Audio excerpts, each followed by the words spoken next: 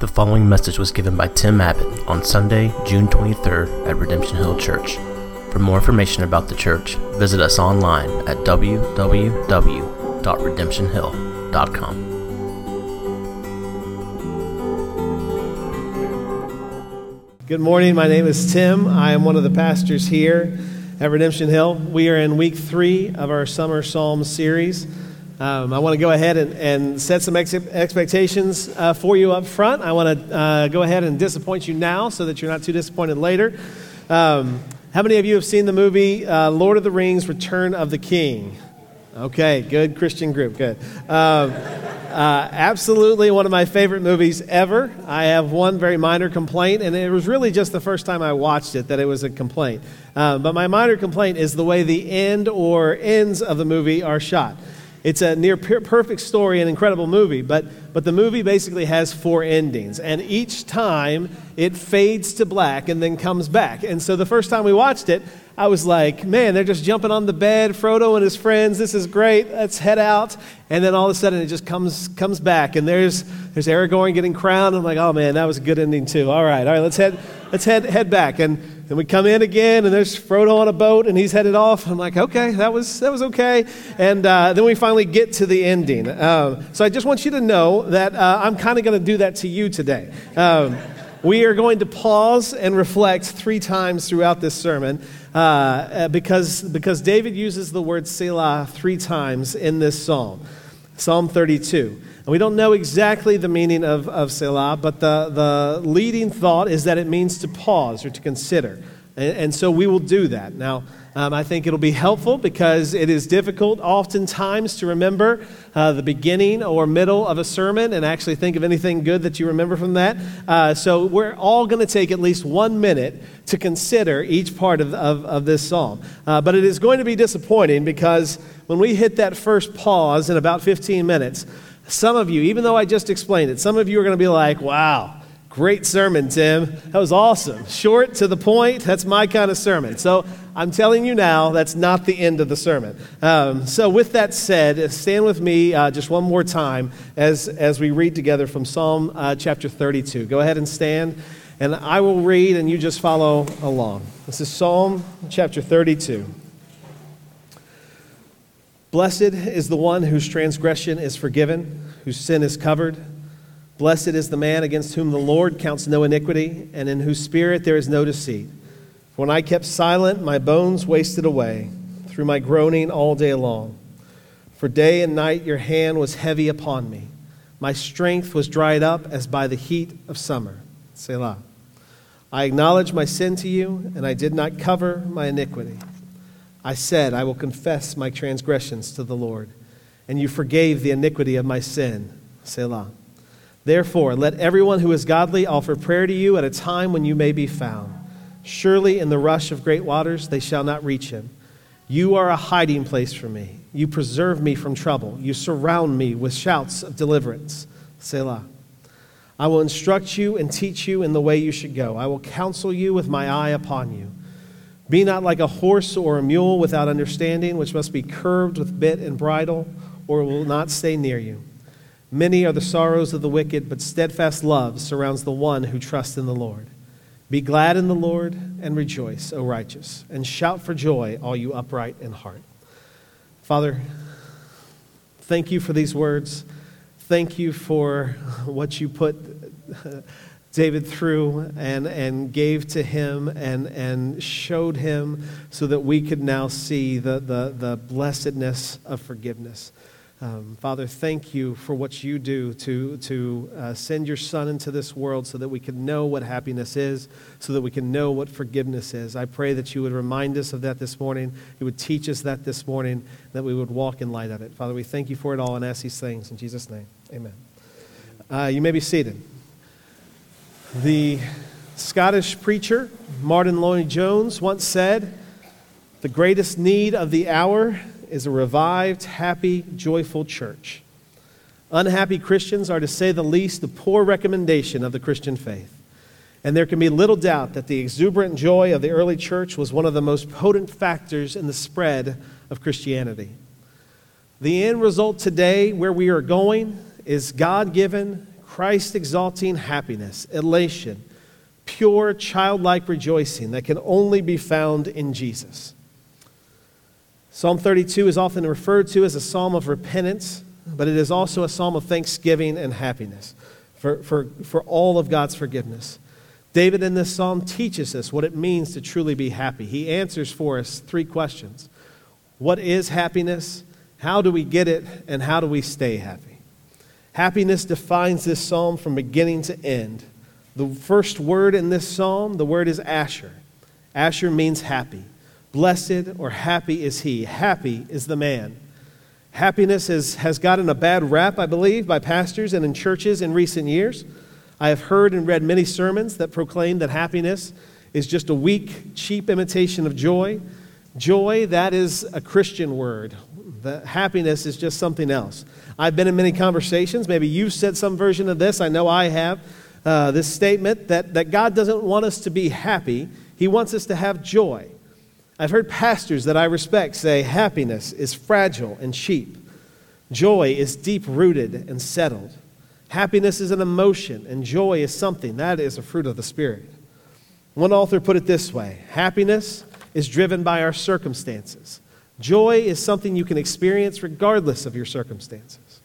Happiness is a bubbly and superficial and circumstantial feeling that comes and goes.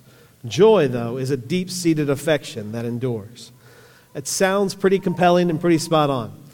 So you would think that there has to be some verse in the Bible that backs up that idea. Some verse that says, quit being so happy. You wretched, happy people, repent and find joy. You can try to find it. It's not there. At least I don't think it's there. Now, what we find again and again are verses like Psalm 92. You, O Lord, have made me happy by your work. I will sing for joy because of what you have done. Isaiah 35, everlasting joy shall be upon their heads. They shall obtain happiness and joy. The pastor, John Piper, is on my side in this argument, and so everyone else loses the argument. He said it this way: the Bible is indiscriminate in its pleasure language. If you have nice little categories for joy is what Christians have and happiness is what the world has, you can scrap those when you go to the Bible. Because the Bible is indiscriminate in its uses of the language of happiness and joy. It is lavish in all of them, and none of them is chosen above the other. The question then that remains that many of us will ask rightly is then what really is happiness? There's a lot of definitions. There's a lot of looks for what happiness is. So what does it look like? What does it mean to be happy? We recently took our kids to Disney World, the happiest place on earth. And several times a day in one of the parks, there is a march of stormtroopers from Star Wars right in the middle of the park. And Abraham, our 6-year-old, is a Star Wars fan and especially loves bad guys right now. And so he really loves stormtroopers. So as several hundred people gathered around to watch this march, you can see my 6-year-old son leaning out as far as he possibly could, nervous as can be, but so excited and so happy. And he just looks down, and then he looks back at us, and he says, Mom, Dad, there's real stormtroopers right there. And we look at him, and we calmly say, oh, man, that's great, and we're mature, and we think, man, you know, it brings him such happiness. I mean, we can never get that much happiness out of something like that. But in reality, all I wanted to do was lean out and look down there and look back at Jen and say, Jen, there are real stormtroopers right there.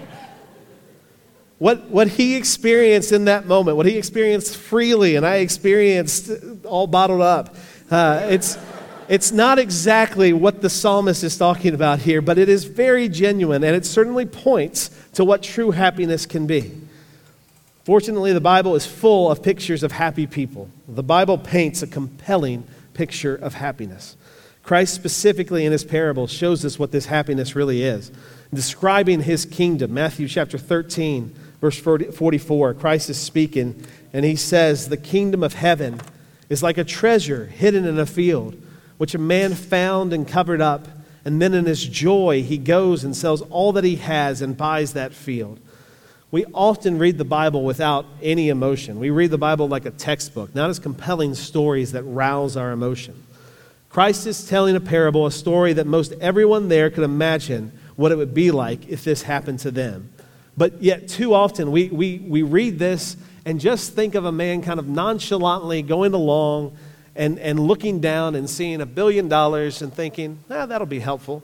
And then going and selling all that he has in some casual way. That's probably not the picture that most people had in mind when they heard this story. If you've seen the movie Elf, that moment where Buddy starts working at the store and the department manager that comes in and announces that Santa is going to be there tomorrow, and Buddy immediately screams out, "Santa! I know him." Will Ferrell did that a little better. But that has to be close to what that man who found the treasure was feeling in that moment. The psalmist in Psalm 27:7 wrote this, "My heart leaps for joy." His heart had to be leaping for joy. He probably would have raised suspicion from people in town that knew him as he goes around with a huge smile on his face, skipping around town, selling everything that he has. Somebody had to wonder what's going on with him. That is how Christ chose to illustrate what it was like to become part of the kingdom of heaven. In Luke chapter 15, the story of the prodigal son is found, and it not only teaches us about our happiness, but the happiness of God the Father. The prodigal son has left his home and went and lived however he wanted to, and it cost him everything, and he ends up eating with pigs. And then he decides that he has to go back home. He has no other options. And he says, starting in verse 18, "I will arise and go to my father. I will say to him, 'Father, I have sinned against heaven and before you. I am no longer worthy to be called your son. Treat me as one of your hired servants.' And he arose and he came to his father. But while he was still a long way off, his father saw him and felt compassion and ran and embraced him and kissed him. And the son said to him, 'Father, I have sinned against heaven and before you. I am no longer worthy to be called your son.' But the father said to his servants, 'Quickly bring the best robe and put it on him, and put a ring on his hand and shoes on his feet, and bring the fattened calf and kill it, and let us eat and let us celebrate. This my son was dead and is alive again. He was lost and is found.' And they began to celebrate."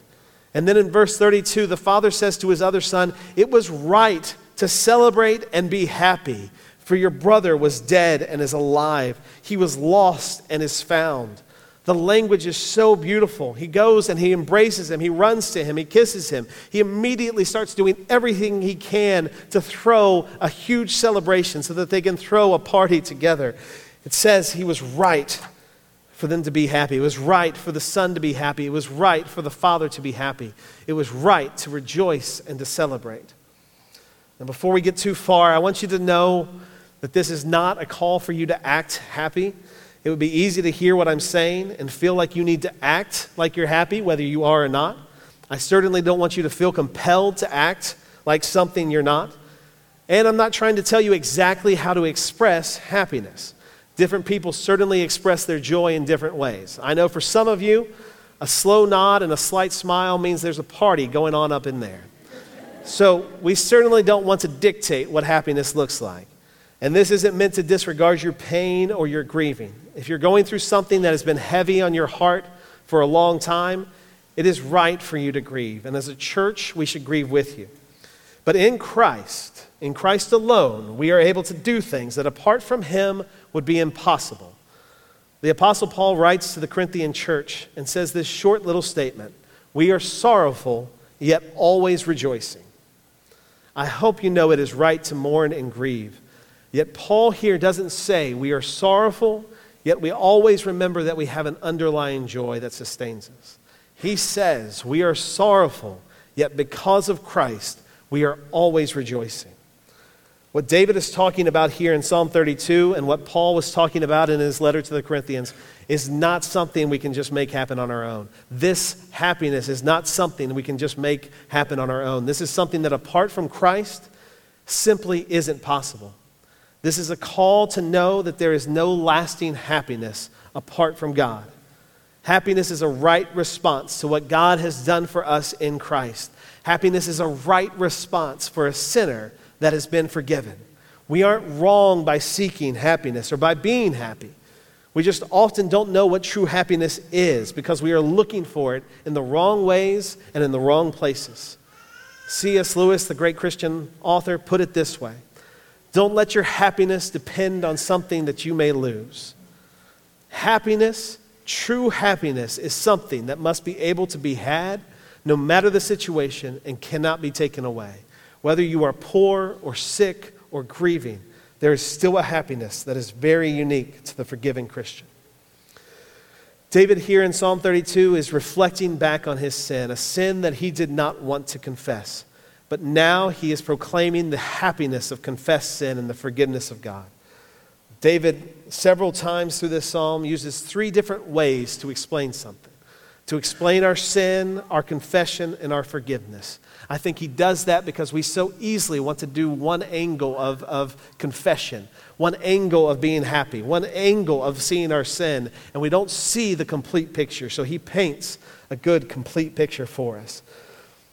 David tells us here in Psalm 32, happy is the one whose transgression is forgiven. The word forgiven here literally means lifted up and carried away. That is what God has done with our sin. He has lifted it up and carried it away. Isaiah 53 then says that the Lord has laid on Christ, the Lord has laid on him the iniquity of us all. God has lifted our sins off of us, and he has laid that crushing weight onto Jesus. So you no longer have to feel the weight of your sin. You no longer have to feel the weight of your guilt. You no longer have to feel the weight of coming judgment. That is happiness. David again tells us, happy is the one whose sin is covered. We desperately try to cover up our own sin. We try to hide them away from others and from God. When I was a child, I remember a number of times my parents would tell me to clean my room, to pick up toys and clothes, and I would go and walk out about 2 minutes later and say I was finished. My parents would say, "Are you sure?"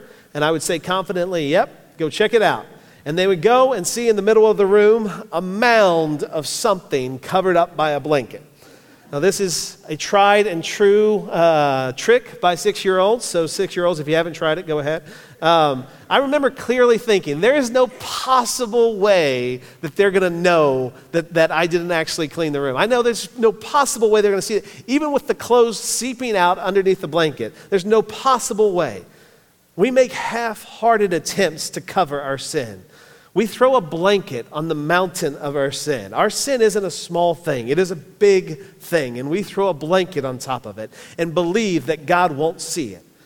God sees all of our sins. He knows all of our actions, all of our thoughts, all of our intentions. And the only way we can truly be forgiven is if he does not see them. And we cannot do that. We cannot make that possible. And so he makes a way. He sends his son to atone, to cover our sin with his blood. God makes a way so that our sin will never be seen and used against us. God takes it and puts it on his son, and we look like we are sinless. We look like we were without sin. We look like we are righteous. And Christ bears the punishment and the scars of our sin. When God covers it, it takes it completely away, and we look like we are perfect sons and daughters of God. We are forgiven. Our son is covered. And then thirdly, David says, happy is the one against whom the Lord does not count iniquity. Our happiness is found in that something you might have heard before, but that we are not being charged with our iniquity. We go into a courtroom and there are 10,000 accusations against us. There are 10,000 charges against us. And I know, and everyone else knows, that there is complete and utter proof that I'm guilty. The only right thing to do is to come down with the harshest judgment possible. And we walk into that courtroom and we are told there are no charges against us and we are free to go. That is happiness. That person will never stop talking about what happened that day. That person will be happy forever and ever. And yet too often, with forgiveness extended to us, with forgiveness there waiting for us, we still keep silent. When abundant, everlasting happiness is waiting for us, we still refuse to do the one thing that can bring us that happiness, to confess. We will refuse to acknowledge our sin. We are afraid of what acknowledging our sin will cost us. We are afraid of how people will see us. We have all built for ourselves a persona, a way that we want to be seen by others, a way that we want others to see us. And it is very likely that if someone truly knew our sin, truly knew our deepest thoughts, our most sinful thoughts, that they would never see us that way again. We don't primarily want to be seen as broken people in need of forgiveness. We don't primarily want to be seen as broken people who need a Savior, as people who need Jesus. David describes in verses 3 and 4 what he felt before he confessed, when he was still trying to act like his sin wasn't a big deal, didn't need to be confessed. He says that all of his strength was taken from him. There was groaning all day long, bones wasting away, feeling the hand of God heavy upon him. When we refuse to confess and repent of our sin, we choose the path of heaviness when God extends to us the path of happiness. Our own soul is against us. It weighs on our hearts and minds, and God weighs heavy on us so that we have no strength, no joy. We feel the weight of our sin all day and all night. This is the first time he says Selah. So we are going to pause here. Again, this is not the end of the sermon. But we are going to pause here to consider the power and happiness found in God's forgiveness. There will be a couple of questions on the screen for you to consider, but take a minute and reflect on the forgiveness of God. Remember a time when God's forgiveness brought you true happiness, and reflect on your need to seek that forgiveness now.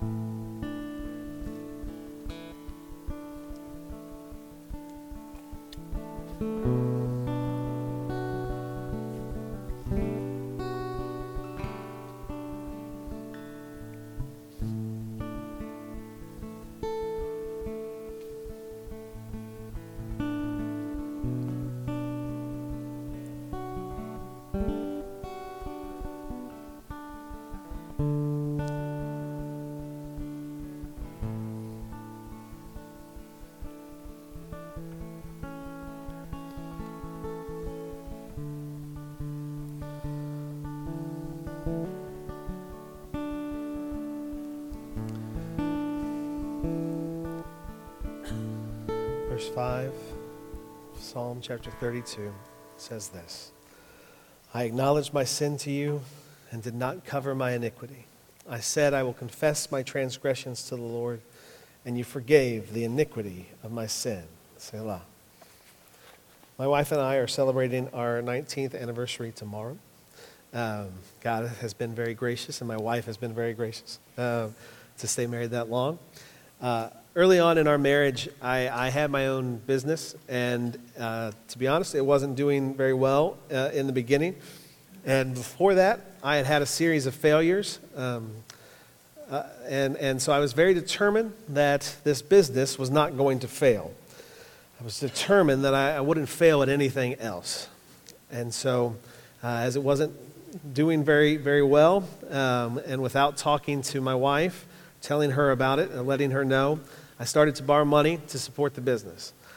I became more and more determined to make it happen on my own, and we grew deeper and deeper in debt, even though she didn't know it. I took out credit cards in her name and my name, and to be honest, it just kept getting worse.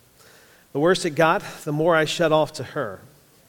I stayed up more nights worrying about the money, worrying about her finding out. I was lying to others to try to convince them that the business was going great because I wanted to be seen as successful. And I was dealing with the guilt of not just what I had done, but the fact that I continued to lie to her and others about it. So I would get short and angry with Jen when she would talk to me about our finances or ask questions. And I was getting angry for not just turning I was getting angry at God for not just turning the business around and making it successful so that I could get out of this mess without having to admit that I had failed, without having to confess my sin, without having to seek forgiveness. I had to work harder and harder to hide the sin, and the harder I worked, the heavier it weighed on my mind, my heart, and my relationships. I convinced myself, and we all too often convince ourselves that our best path, our happiest path, is sin. To continue in sin and to cover that sin up. We convince ourselves that nothing could be worse than having to stop sinning and have that sin out in the open.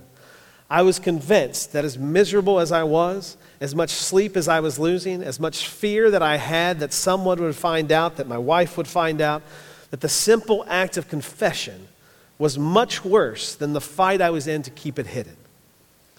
That picture that David paints was eerily accurate. Groaning all day long, I felt like there was a weight weighing me down. It honestly felt like the weight of my sin was so heavy, it could just carry me down to the depths of hell. Yet when I was finally confronted about my sin and confessed it all, I found forgiveness was there waiting for me. There was a lot of work to be done to build trust, but I found that forgiveness was there in my wife, and forgiveness was there from God. The recipe to happiness is fairly simple. Confess our sin, and the Lord will forgive immediately and completely. David here again uses 3 different phrases in verse 5 so that it is clear what we mean when we talk about confession. So that we don't just take one aspect of it and say, I did that, so I'm good. But it's clear what it actually means to confess. He says, I acknowledged, I did not conceal or hide, and I will confess. First, he says he acknowledged his sin.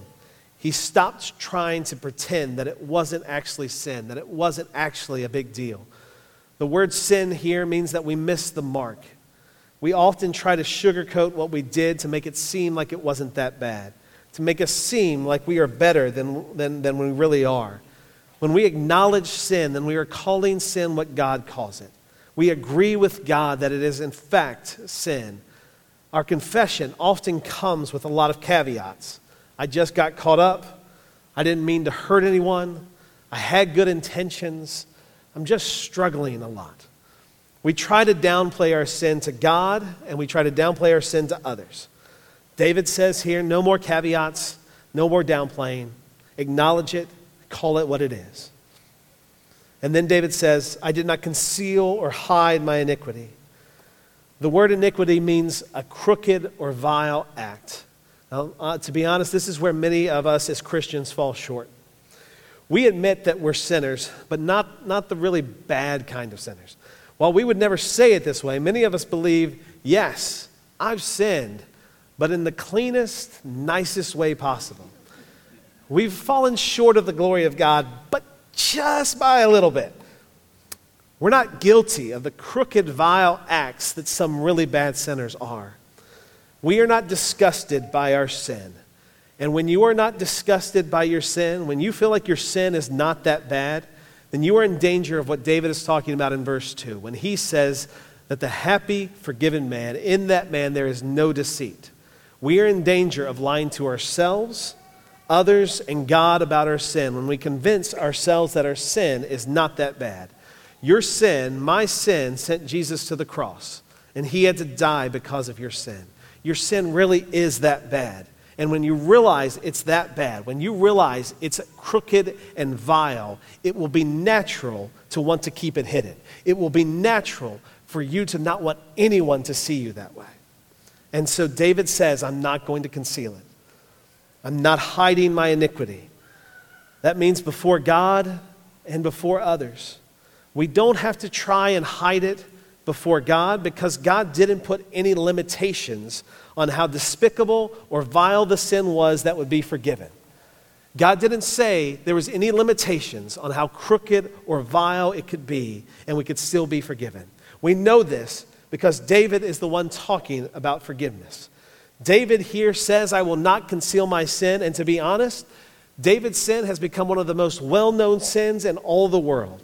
David's sin has been put on display for all of history. So when he says, I will not conceal my sin, I'm not sure he knows how far it's going to go. If there were a museum of sin, which my wife told me after reading this is a horrible idea for a museum, but if there was a museum of sin, then David would have a wing devoted to his sin. Adultery, murder. He would have one of those huge VMFA banners across town waving around, committed to his sin. The person who says they will not hide their iniquity means they don't have to hide their sin because it is forgiven. And they don't have to worry about how they are seen in the eyes of other people because they know and trust that the eternal ruler and judge of the universe looks at them and sees them as forgiven. He sees them as righteous. He sees them as his son or daughter. The Most High King sees them as his children. You don't have to worry about how other people see you. You can confess freely. And then he says, I will confess my transgressions to the Lord. This is where we admit that we willfully rebelled against what God wanted. We were not always on the same page, God and us. We willfully rebelled against what he wanted. We finally get to the point that no matter what it costs me, no matter what I'm afraid I will lose, I will confess. We often go to God and we want him to make us happy while we still grasp onto our sin. Even though God cares so much more about our happiness, knows how we can actually be happy, and offers us that happy beyond anything we could ask or think, we don't actually want what God is offering. I got dressed this past Friday morning, and in general, I have about 5 outfits that I just circulate in. So this morning I did something a little bit different. I had a shirt that I don't usually wear, and in complete honesty, I was feeling pretty good about myself. And so I walked out, and I asked my wife what she thought, and she said, kind of nonchalantly, "You look great." And then she took a longer look at me, and she said, "It's a lot of brown." And I could tell by the way she said it that she didn't mean like a lot of brown in a good way. She actually said, "You look like you're going on a safari." I realized in that moment, I didn't actually want to know what she thought. I didn't actually want to know her opinion. I just wanted her to tell me that I looked awesome, whether she thought that or not. Most of the time, we don't actually want to hear what God has to say about our sin. We don't want him to tell us that what we're doing is sin and we need to stop. I didn't want God to touch that sin. I was afraid of who I would be without it. I was afraid of who I would be if everyone found out. I wanted him to make my sin okay. I wanted happiness, and I wanted it my way. I wanted to stay in my rebellion, and I wanted God to bless that. That isn't how this works. You can't hang on to sin with one hand and Jesus with the other. Proverbs chapter 28, verse 13 tells us, "He who covers his sins will not prosper, but whoever confesses and forsakes them will have mercy." You can stop holding on to Jesus with one hand, thanking Jesus for all he's done, but grasping onto sin with all of our might. We can leave it behind. We can confess it. This is the second Selah. So we're going to take a minute to consider our own sin. What sin do you need to confess? Is there sin that you have tried to hide? Is there sin that you have minimized or not acknowledged? Take time to consider it now and know that if you confess it, then God is faithful to forgive. Take a moment.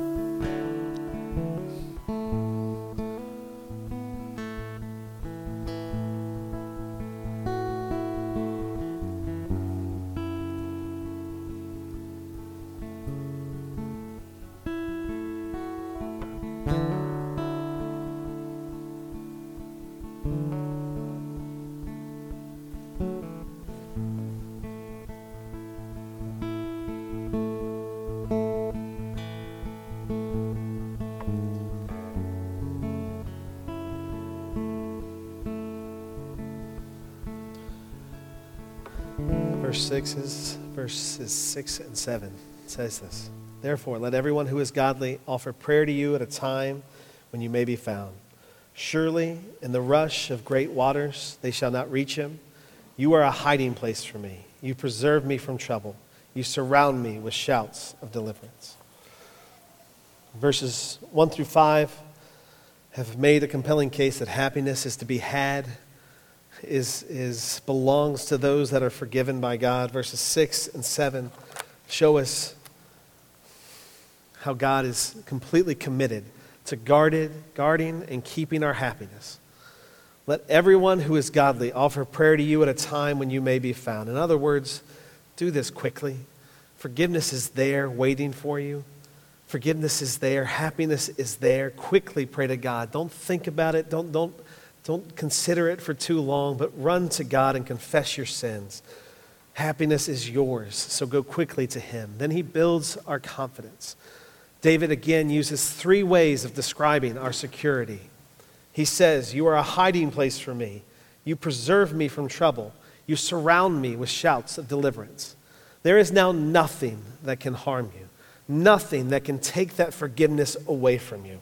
Nothing that can take that happiness away from you. The one that has been forgiven is happy not only because God doesn't charge him with his sin, but he is also happy because of what God does to protect him, preserve him, and surround him with joyful songs of deliverance. God is happy to be doing this on your behalf. God shows that he is now fully committed to preserving you. God is fully on your side. There are so many things in life that threaten to steal our joy, to steal our happiness. Sometimes there are things that happen that make it seem like we will never be happy again. That sadness or anxiety will consume us. It will be the thing that identifies us for the rest of our life. Mark chapter 4, Christ tells another parable, this time of the sowers. And that parable describes how different people respond to God's word. And in that parable, Christ says this, that some hear the word, but the cares of the world and the deceitfulness of riches and the desires for other things enter in and choke the word out, and it proves unfruitful. There are going to be many things in life that will threaten your happiness in God. There will be many things in life that threaten your happiness so that you think, I don't know if this forgiveness is really good enough to make me happy. I don't know if this is really enough to sustain my happiness. I'm not sure it's really all that I wanted. There will be things that threaten how good this actually is. There are going to be many things that happen that can make you lose confidence in who God is and what he has done for us. David here paints a picture that the people at the time would have understood as potentially devastating to their lives.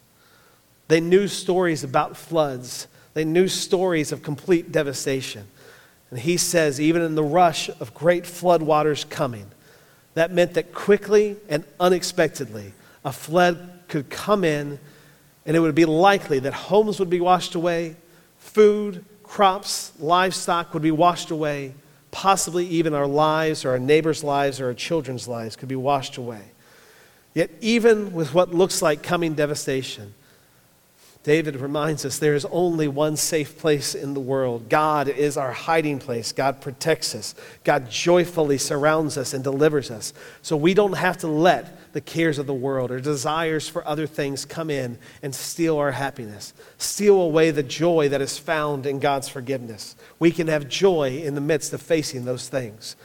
Romans chapter 8, that we studied a few weeks ago, reminds us that through tribulation, persecution, famine, danger, nothing can separate us from the love of Christ. And it is in Christ that we find our happiness. It is in Christ alone that we can truly find our happiness. And that is secure, and he has preserved that. That can never be taken away from you. Nothing can come and take that away from you. So whatever you're looking at it, you know, no matter what, my happiness is secure. My forgiveness is secure. I will be with God forever. That is how we securely believe that God is for us. This is the last time he says Selah, and so we will take one last time to pause before we wrap up. Take time to remember and thank God during this time for how he has preserved you, how he has protected you. Thank him for all that he has done in Christ, all that he has done in sending his son into this world so that you can have joy, so that you can know happiness.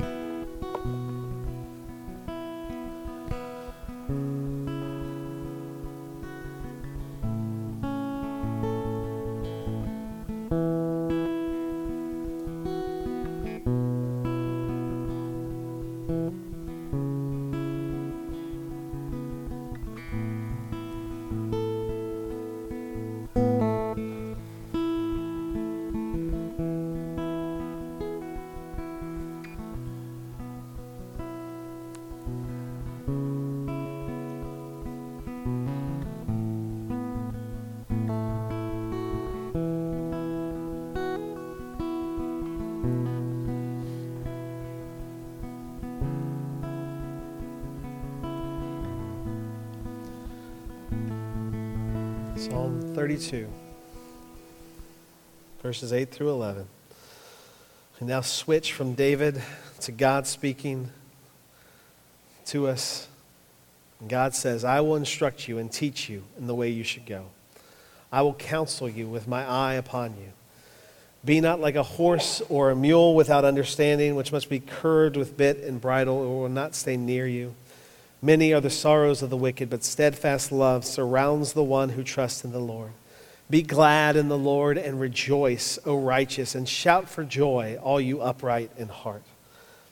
God now tells us that he is going to instruct us and tell us where to go. He reminds us, don't do like the horse or the mule. Don't make me force you to come to the wedding feast.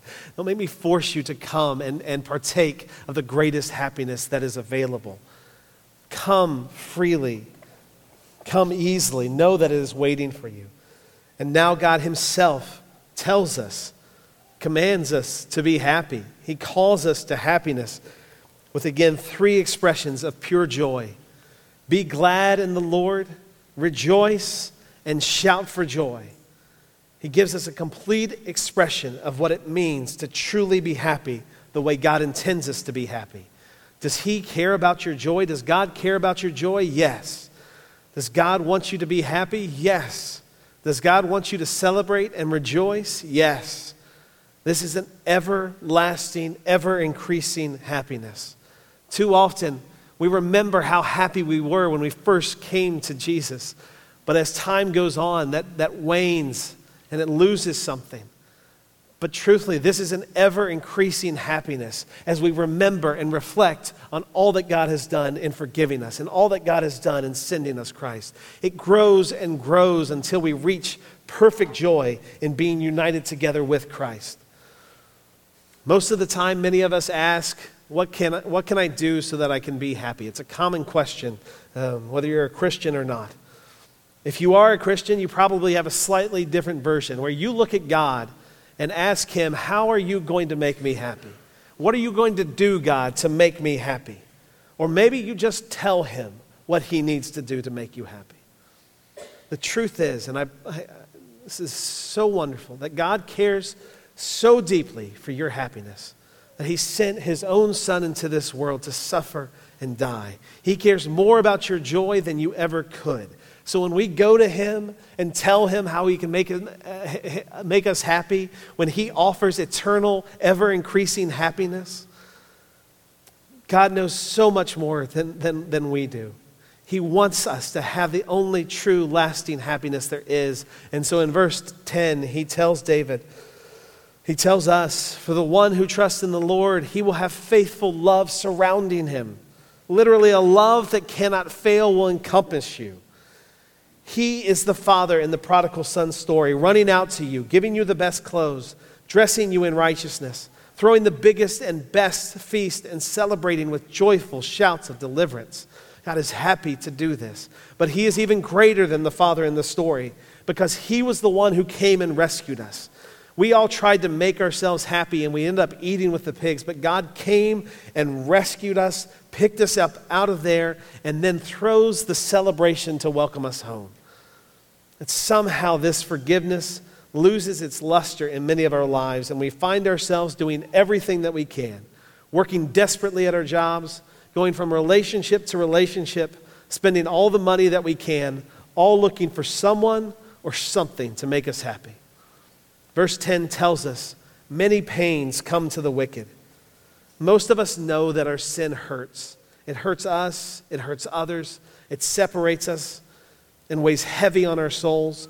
Yet we will cling to that sin. We will cling to our sin because it feels like it gives us a shot at happiness. We will cling to our sin because maybe it will provide some momentary happiness. We will cling to our sin as if it can truly make us happy, and that is a lie. It cannot make you happy.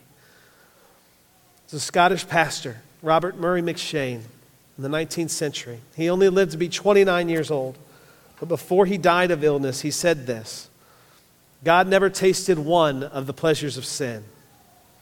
Christ has a body such as I have, yet he never tasted one of the pleasures of sin. Yet their happiness is complete. The redeemed through all eternity will never taste one of the pleasures of sin, yet their happiness is complete. The devil strives night and day to make me forget this. He says to us, why should you not enjoy these pleasures as much as anyone else? It was a lie in the very beginning. It is a lie still today. It is a lie that we convince ourselves. We look around and we see others. We see others' happiness and we convince ourselves, why should we not enjoy these things as much as anyone else? This is a lie. True happiness is to go and sin no more. For those who say, I don't really do the happy thing, you don't know what I've been through, I hear you, I understand. I encourage you to remember, though, as a Christian, we are always setting our eyes on Christ, remembering what he's done for us. Remember how great a salvation you have. And when you remember, rejoice. Whatever that looks like, rejoice, shout for joy, and be happy. To those who aren't Christians, stop looking for happiness in yourself. Stop looking for everyone around you to make you happy. Stop looking at the things of this world to bring you that consistent, lasting, unshakable joy that you're so desperate to get. And turn to Christ, turn from your sin, confess your sin, and find the joy and happiness of being forgiven. The happiness of knowing that your sin has been taken far away from you and can be never brought back. And the happiness in knowing that nothing can take God's forgiveness and salvation away from you. To those who are Christians, stop looking for happiness in yourself. Stop dictating to God what it will take to make you happy, and remember and treasure that you are forgiven. Confess your sins. Don't conceal or hide, but live like one who has been forgiven. There is no greater happiness than to have all your sins forgiven and to stand guilty of nothing in the presence of an almighty God. There is no greater happiness than to have all your sins forgiven and to stand guilty of nothing in the presence of an almighty God. And that is only possible because of Christ. So rejoice and live like one who is happy. Give generously. Serve cheerfully. Love sacrificially. We can do these things because God in Christ has taken us from death to life, from darkness to light, and in Christ is lasting happiness. That is how we are happy. We're going to take a couple of minutes to reflect, and then for those who have trusted in Christ, for forgiveness, we will take communion together. You will hear the words, the body of Christ offered for you and the blood of Christ shed for you. And as you take communion, you can rejoice knowing that God has taken your sin as far away as the east is from the west. You can be glad that God has forgiven you. You can shout for joy because Christ gave his body and shed his blood so that we can have life. Jesus has taken the crushing weight of sin so that we can have joy everlasting. Father, thank you. Thank you for your Son. Thank you that you did this joyfully. Thank you that he did this for the joy that was set before him. Thank you that we can be happy in you. We can know what it truly is to be forgiven, to have that weight lifted off of us. Thank you that your Son took that weight for us. Father, remind us of that today. Make us walk in light of it. Make us walk as those who are forgiven, rejoicing and shouting and living in light of your love. Father, we love you for it and we thank you for it. We ask all these things in Jesus' name. Amen. You've been listening to a message by Tim Abbott, given at Redemption Hill Church in Richmond, Virginia. For more information on the church and to hear other messages, please visit us online at www.redemptionhill.com.